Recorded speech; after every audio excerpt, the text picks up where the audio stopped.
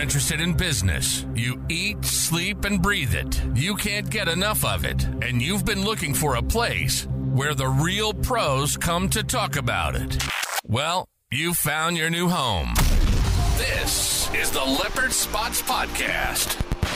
Presented by Leopard Hill Strategies, a boutique consultancy focused on helping banks, fintechs, and new ventures navigate their risk and operations challenges.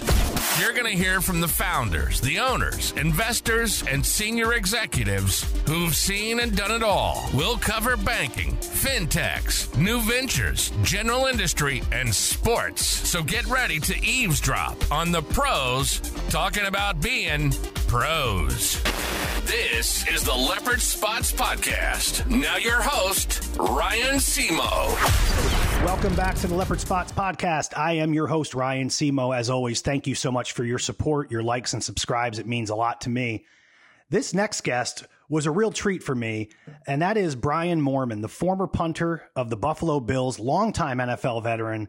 He was incredible to talk to, and as a punter, selfishly, when I was in college, I punted. I loved talking to fellow punters. So we geeked out a little bit about punting and different types of kicks and things of that sort, different punters. But it was a really great conversation. We covered Brian's time in Buffalo, his time in the NFL generally.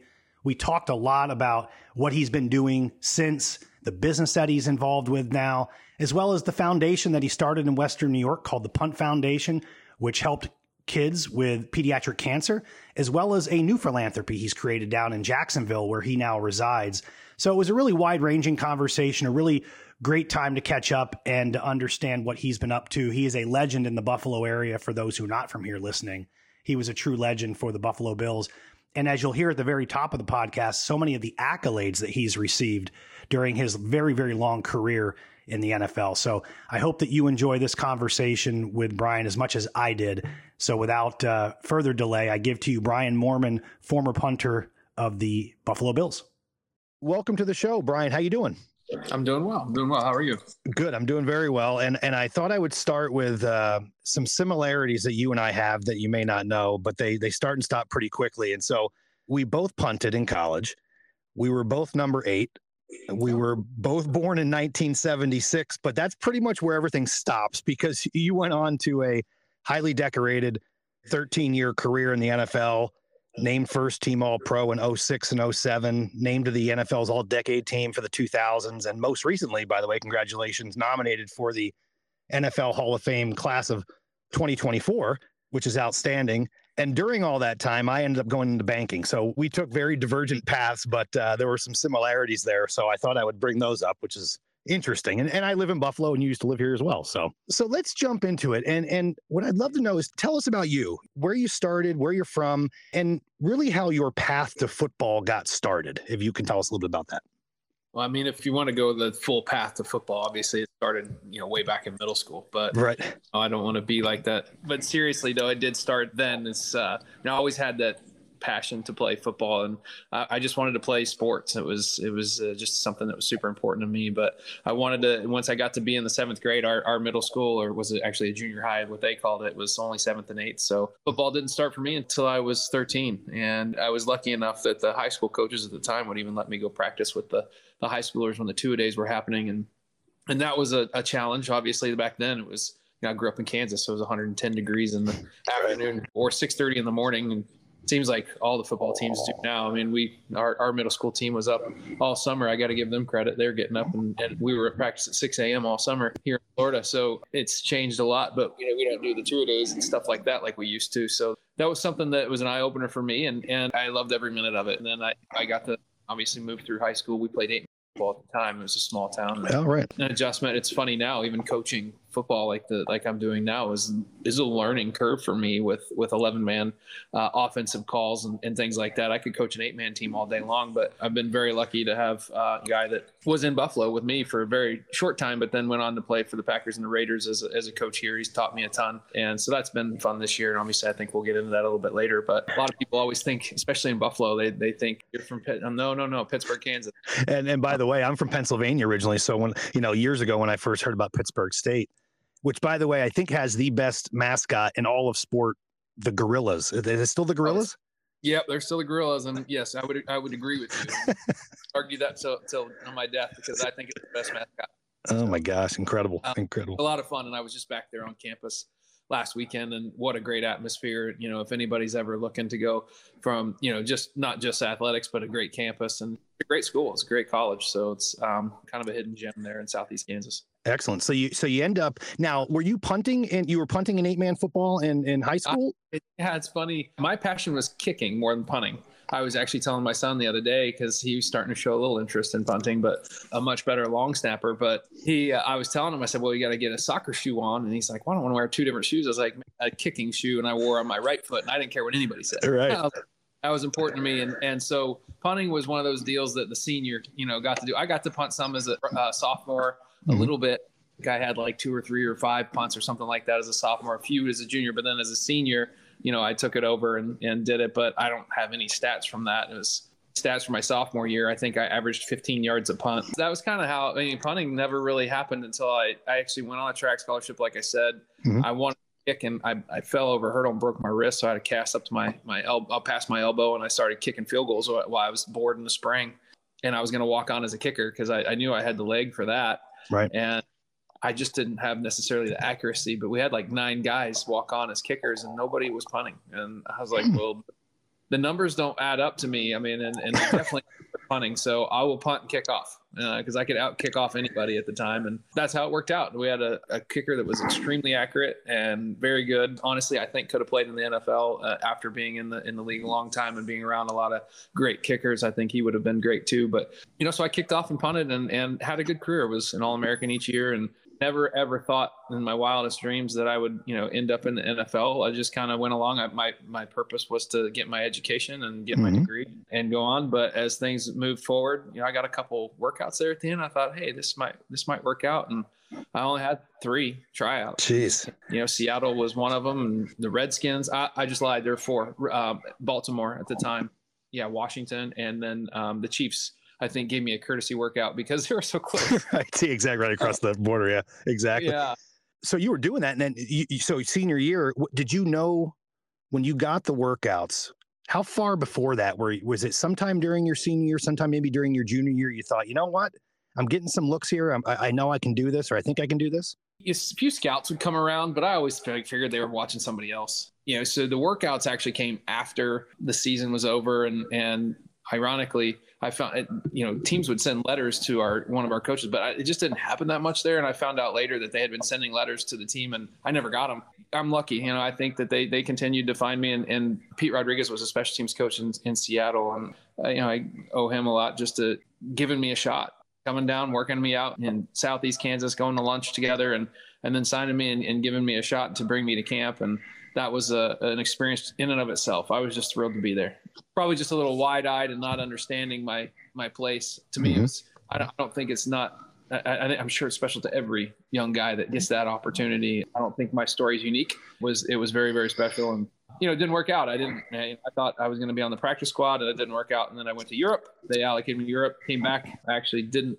I punted pretty well, but I kind of pulled my hamstring, so I didn't really get much time, and so it didn't work out again. Went back to Europe again. Luckily, my coach with the Berlin Thunder said, hey, you had a great year. I want you to come back and punt for me again. We can run some fakes. We can do this. And then luckily Buffalo called, and I decided between them and the Rams, and I made the right decision. Yeah, you certainly did. And that's incredible. It's an incredible story. And so let's kind of jump into that part now. So Buffalo comes calling, and that really began the bulk of your career. 95% of your career was spent in Buffalo.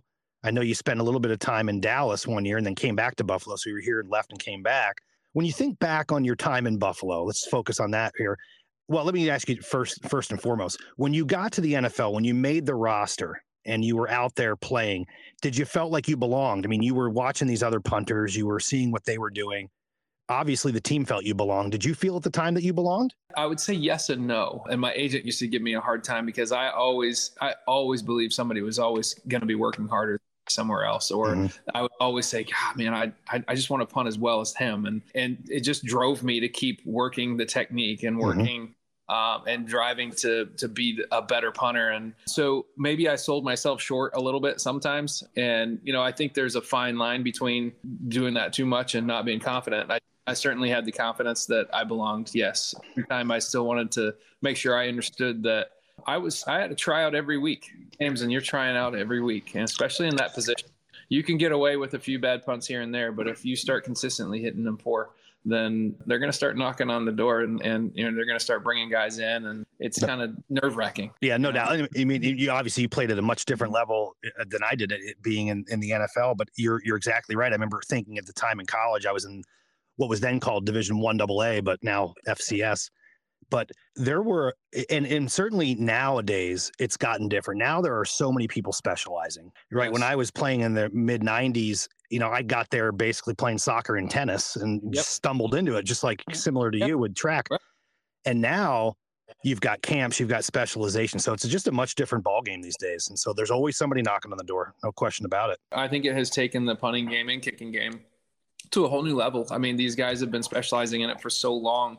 The ones that really put their mind to it and really work the technique, train like athletes. I know everyone, thinks, oh, well, you're not an athlete, you're a kicker. That's BS. I mean, we were athletes too. I mean, myself, I ran track. I took a lot of pride in being a true athlete. Now, I didn't get that kind of respect always from people. They think you're just a specialist, but you get a guy like Josh Bidwell. I mean, he was a linebacker. I mean, if you remember that name, he was a linebacker in college, and he started punting, and there was, a ton of other guys you could name, just rattle off what great athletes they were. Tom Tupou was a quarterback. Randall Cunningham was a quarterback and also punted at UNLV. Yeah. So, and actually had a 91-yard punt for the Eagles. Yeah, he did actually. That one rolled a long ways. Yeah, it did. But yeah, so now though, these kids they're specialized from a very young age. They're like you said, going to these camps, they're working the technique, they're figuring it out. They're very talented. And, I'm just baffled at how far and how well. Oh, yeah. I was just at the Jaguars game the other day, yesterday. I'm just amazed at, like McManus. I played against him whenever he came in the league. He's always had a big leg, but these guys are just kicking 53-yard field goals 3/4 of the way up the net. That's nuts. A 53-yard field goal used to be like, oh, I don't know. We don't know if we should try that anymore. And now it's like, oh my gosh. It's like a no-brainer. So they're very, very good. And the punters, like Logan Cook is a phenomenal punter, and for him, he's very, very good at what he does. But even watching, the kid from the Giants against the Bills. Oh yeah, the lefty guy. Yeah. Yeah, and he rolls out and kicks one 60-something yards. If I ever tried to roll out and kick one. Matter of fact, if you want to really go back in time, I had a bad snap. I caught it. I rolled out against the Jets late in my career, and I kicked it 2 yards. Well, if it makes you feel any better, I had a perfect snap one time and kicked it 3. So yeah, we've all got those stories, right? Yeah. Well, speaking of stories, I had asked a few colleagues around Buffalo. I said I was going to be doing this podcast. I said, do you have any questions? And so there were 2 questions that came up. One, you can take whichever one you want and in whatever order you'd like. But one was, what was your most memorable moment playing in Buffalo? Because it's a very unique place to play, obviously. And then the second one, which I hate to bring this one up, but he asked.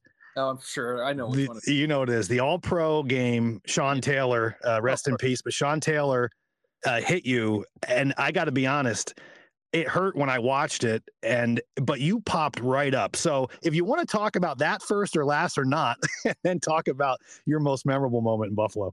Yeah, we can talk about that first, just real quick. It's the one that everybody wants to, and it's the gift that keeps on giving. That one's going to stay, I think, in front of people's mind. Mainly, some people are Sean Taylor fans. They think, oh, it's amazing you annihilated the punter. I give him credit.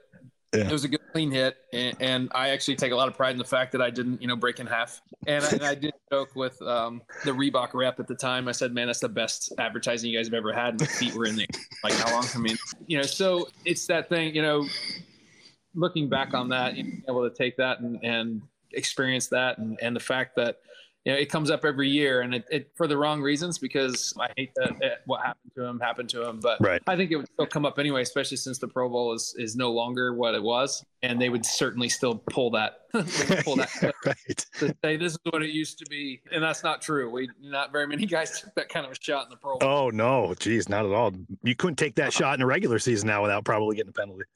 No, I did take a few of those long before they said that, obviously they changed those rules. You can't do that to the kickers anymore. And right. So that was nice when I'm a $179, all soaking wet, so they knew I was trying to track them down if they were going to break free. So sometimes guys would peel back and I took some bigger shots than that, I would argue, like guys from again, Lamont Jordan, running back for the Jets. Oh, sure. Yeah. He peeled around one time and literally, I think I still to this day think he knocked me out because I just remember looking up and the trainer was over me. And I was like, oh my God. But yeah, different era. Yeah. So that would be that wouldn't be a overly fond a memory, obviously. But what was your fondest memory of playing in Buffalo? Or what's your favorite part about playing in Buffalo? Either one. Well, I mean, it's hard to just pick one. I can tell you that the first time I ever walked down the tunnel and saw somebody wearing my jersey. Oh, right. They still wear them, by the way. I was at the games the last couple of weeks, so they still have them. I get pictures, people text me. And as a matter of fact, somebody texted me from London and someone was walking down the street in London with my jersey on. That's great. Like, that never gets old. And no. It's a huge honor. And the first time I was coming out the tunnel to go warm up and I saw an 8 in the stands and I was like, you gotta be kidding me. That's, I'll never forget that. And I'll tell you that not just that one, but anybody that ever thought I want to buy the number 8, that's pretty dang cool. And, I'll hold that close to my heart for a long, long time. But, and along those lines, when I came back to Buffalo in 2013, to play again and the welcoming that the fans gave me, that'll never leave my heart and my mind. It was an amazing, amazing greeting that they gave when I came on the field to punt. And then just the fact that I was like, man, that was the best punt I think of my career. Just like 5.8 hang time. I timed it like 1,000 times just because to prove it to myself. Right. And it went out to 1. I mean, you're a punter. Oh gosh. I mean, that's the nirvana of punts right there. Right. Yeah. Oh, yeah. I mean, nice tight spiral. It wasn't one of the rugby kicks that we do now and all that. Just high hang time coffin corner kick. And the funny thing is we were talking earlier about just people not thinking that punters are athletes and such, but I don't know if you watch now, Pat McAfee does this kick for $30,000 or $60,000 on College Game Day because he always gets over people who are saying, kickers are terrible, and they get out there and they can barely get the ball off the ground. It's an art. I mean, and you had perfected it, but it's an art and it's a very difficult thing to do. Not only when you're there by yourself, but certainly when there's 11 people or 10 people running at you half the time. So it's tough to do. It really is. And people don't realize it. And it's not just punting, but the field and the snapping. Yep. And I don't think people give enough credit to the snappers and how good they really are. And I was lucky to have some really great snappers. Garrison Sanborn was there for a long time. Sure. Was a phenomenal snapper, and Mike Schneck before him, others.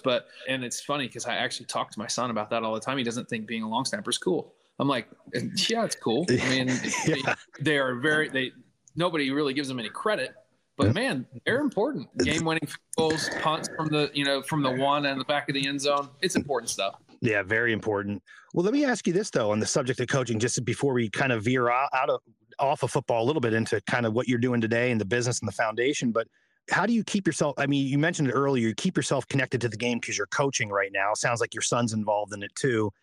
I assume you get a lot of pleasure out of doing that. What's the biggest thing off the field that you try to instill in these kids? What sort of lessons are you teaching them from what you learned during your time in the NFL and playing in college? I think just believing in yourself and having the confidence to come out every day and try and work harder and get a little bit better, and attention to detail. I think it's hard. I'm working with 12, 13, and 14-year-olds, and they lose focus easily. And sometimes I think we probably overcoach because there's myself, another NFL veteran, and another D1 player, actually, and then, one of the other coaches played D1 years ago too. So we're all like, super passionate and trying to, we want them to understand what it takes to get to the next level and play at high school and college and beyond if they want, understanding that not everybody will, right? I mean, it's right. But I mean, I just think there's so many things you can learn from, football and just being around it and being part of the team in sports in general. Right. So, trying to teach them those things and hopefully they take something away from that this year. You don't know who you've affected until maybe later on down the road that they say, hey, remember when you said this one thing? But that's really most thing, just trying to teach them the important things, the little things. Yep, absolutely. They take something away from it. No doubt. You decided to retire, I believe it was in you have to correct me on the date here. 14. Yeah. 2014, right? So 2014, you decided to retire. And then did you kind of know what you wanted to get into? I know right now, obviously, you're the owner of, I think it's called First Coast Sotheby's International Realty in the Jacksonville area, which we'll get into.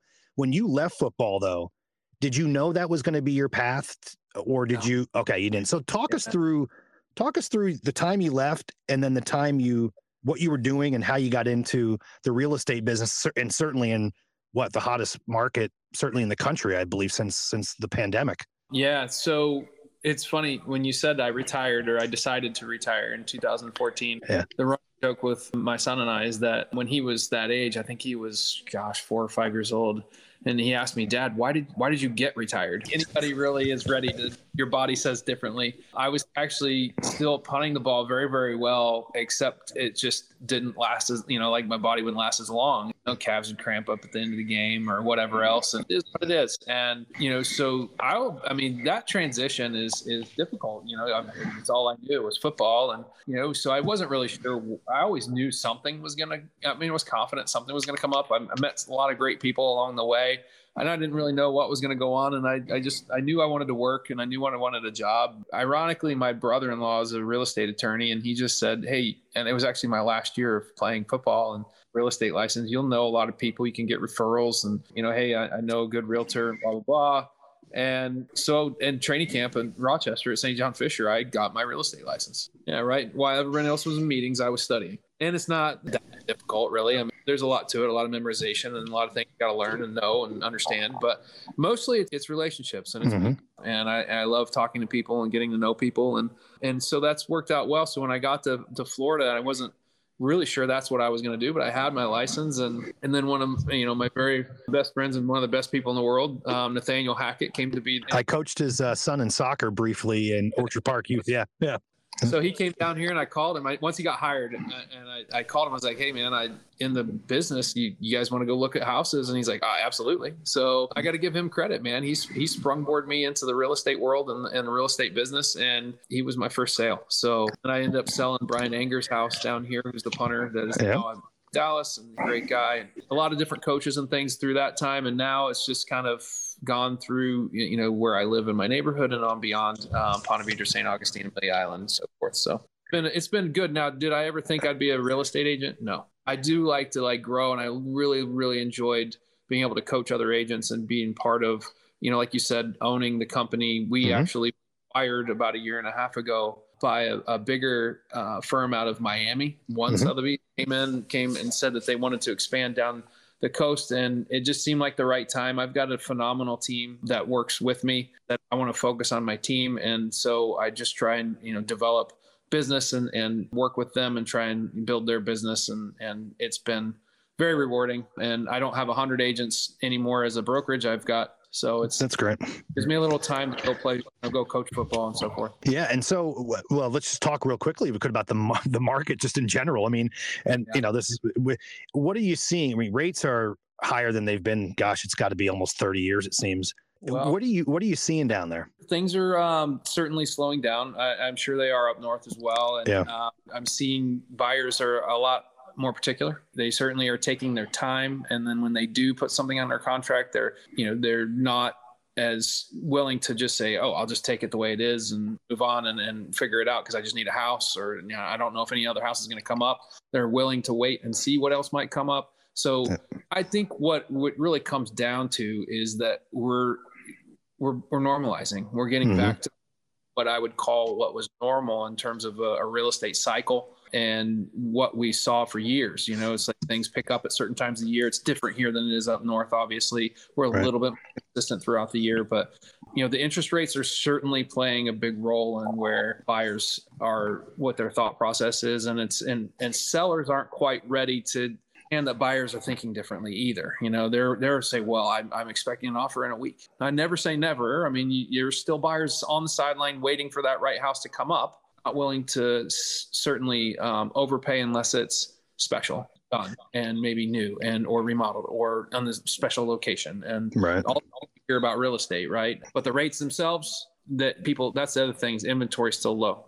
A lot of people that aren't willing to put their house on the market because if they go somewhere else, then they're going to have a higher rate. They're cash buyers, different deal. They're willing to do that, and they can maybe put in cash and get a better deal. So definitely changed the market significantly to have this rate increase, and of course, other economic pressures. I have to get a mortgage, then probably in a worse position than I thought I was going to be. And so sometimes they're staying put, right? That's part of the issue. Yes. They're not moving. Let's, if we could, as we kind of come to a close here, I'd love to talk about the foundation that you and your wife started, the Punt Foundation, which is very prevalent here, obviously in Western New York.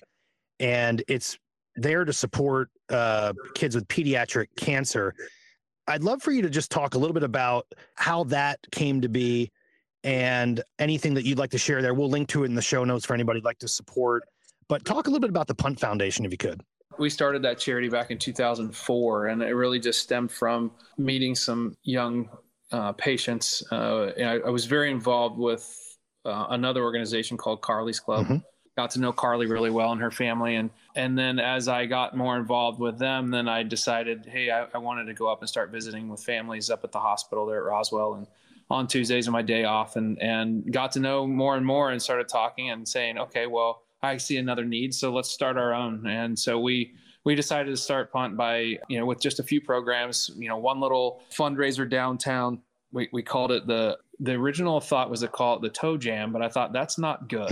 So and it was just a karaoke contest. We raised about $10,000 and tried to start some programs and start to do some good and some things that we felt like were needed. And then as time went, career kept moving on, and we kept building the foundation and adding more programs from the adoptive family. At Christmas, we had one family, and eventually by the time I left Buffalo, there were 70 plus families. Wow. A girl on our staff, Bridget Moffat at the time, her was our maiden name. She did a great job of growing that and was super passionate about that. And so got to give her a lot of credit, but we're just proud of the programs we started, everything from direct financial assistance to bereavement support and so forth. And it's an organization that I think I'm very proud of. As we were leaving, I had decided, I want this thing to go on. We're not going to live in Buffalo probably forever. We came down to Florida where my family is, and we're going to live down here, but I want it and I was afraid that it would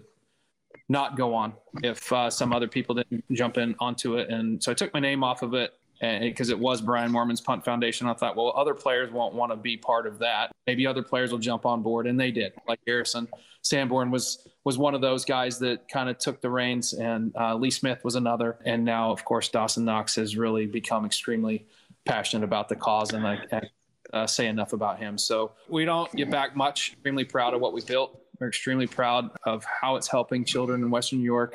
And I love and miss all the kids and families that we met through the years. And I stay in touch with a lot of them. We've started something down here because with my business here, we still love the community. So I don't know if you remember when we were playing, I had a banner up with the other guys. We always had banners on Yep. Mine was Moorman's Miracles. Yep. So we started Moorman's Miracles Foundation down here to give back to the Jacksonville community. So instead of starting programs, we grant money back, but I'm still extremely passionate about children battling cancer. So one of the organizations we always support is the J Fund, because they helped us a ton whenever we were starting up there in Buffalo, and they have a lot of similar programs in there. They're doing wonderful things here in Northeast Florida. So I still get the opportunity to go out and visit kids at the hospital here in Jacksonville sometimes. They invited me up recently. That was very rewarding, and I get a lot more out of it than they do, I think. Quite honestly, the kids are amazing. They're just always smiling, and that's what got it started in Buffalo, and we're proud to be doing something down here as well. Well, it's an incredible foundation. I'm glad that you're also doing something down there. I mean, I think it means a lot to the community here. And so thank you for doing that. As we wrap up here, I always ask every guest and this question, when you think about the time that you've now spent in business, in your mind, what's the biggest piece of advice you would give somebody who maybe is looking to start their own business, right? So you went from the NFL into your career in real estate. There are people that listen to this podcast who are sitting, let's say, in corporate America or in some job, but they may not like the industry they're in. They're thinking about going into doing something different. What's your one piece of advice for people making that transition? Don't let anybody tell you can't. Certainly, if you have a dream that you want to go after, you've got to do it. I mean, I think, similar things that I tell the kids now, it's just, all it really stems down to is stay on the path, stay on the right path, having a good attention to detail, and be confident in what your abilities are. And, I just think that from that standpoint, I think that's really, really paid off for me in my business now. It's just when I walk in the room, I'm 100% sure I'm going to land that listing. And I believe in what I've accomplished, what I can do. And if I don't, then it's not going to set me back. You've got to find, live on this another day. I'm going to learn from that, be successful down the road. So, well, no, I appreciate it. Well, Brian, thank you so much for joining the podcast. This is a real pleasure. And I thank you for your time. I know you're a really busy person, so good luck. Obviously the balance of this year with the business. Brian, thanks again for joining the podcast. Anytime. Thanks for having me. Great. Thanks. You've been listening to the Leopard Spots Podcast, presented by Leopard Hill Strategies. Ryan was a senior level leader for 25 years in banking at Fortune 500 companies and is now the founder and president of his own consultancy, Leopard Hill Strategies. His passion is business and talking about business. So if banking, fintechs, new ventures, general industry, and sports are your thing, this is where to come to listen to the best of the best. We hope you've enjoyed the show. If you did, make sure to like, rate, and review. We'll be back soon, but make sure to visit us at leopardhillstrategies.com. Find us on LinkedIn, and remember to subscribe anywhere you get your podcasts. See you next time on the Leopard Spots Podcast.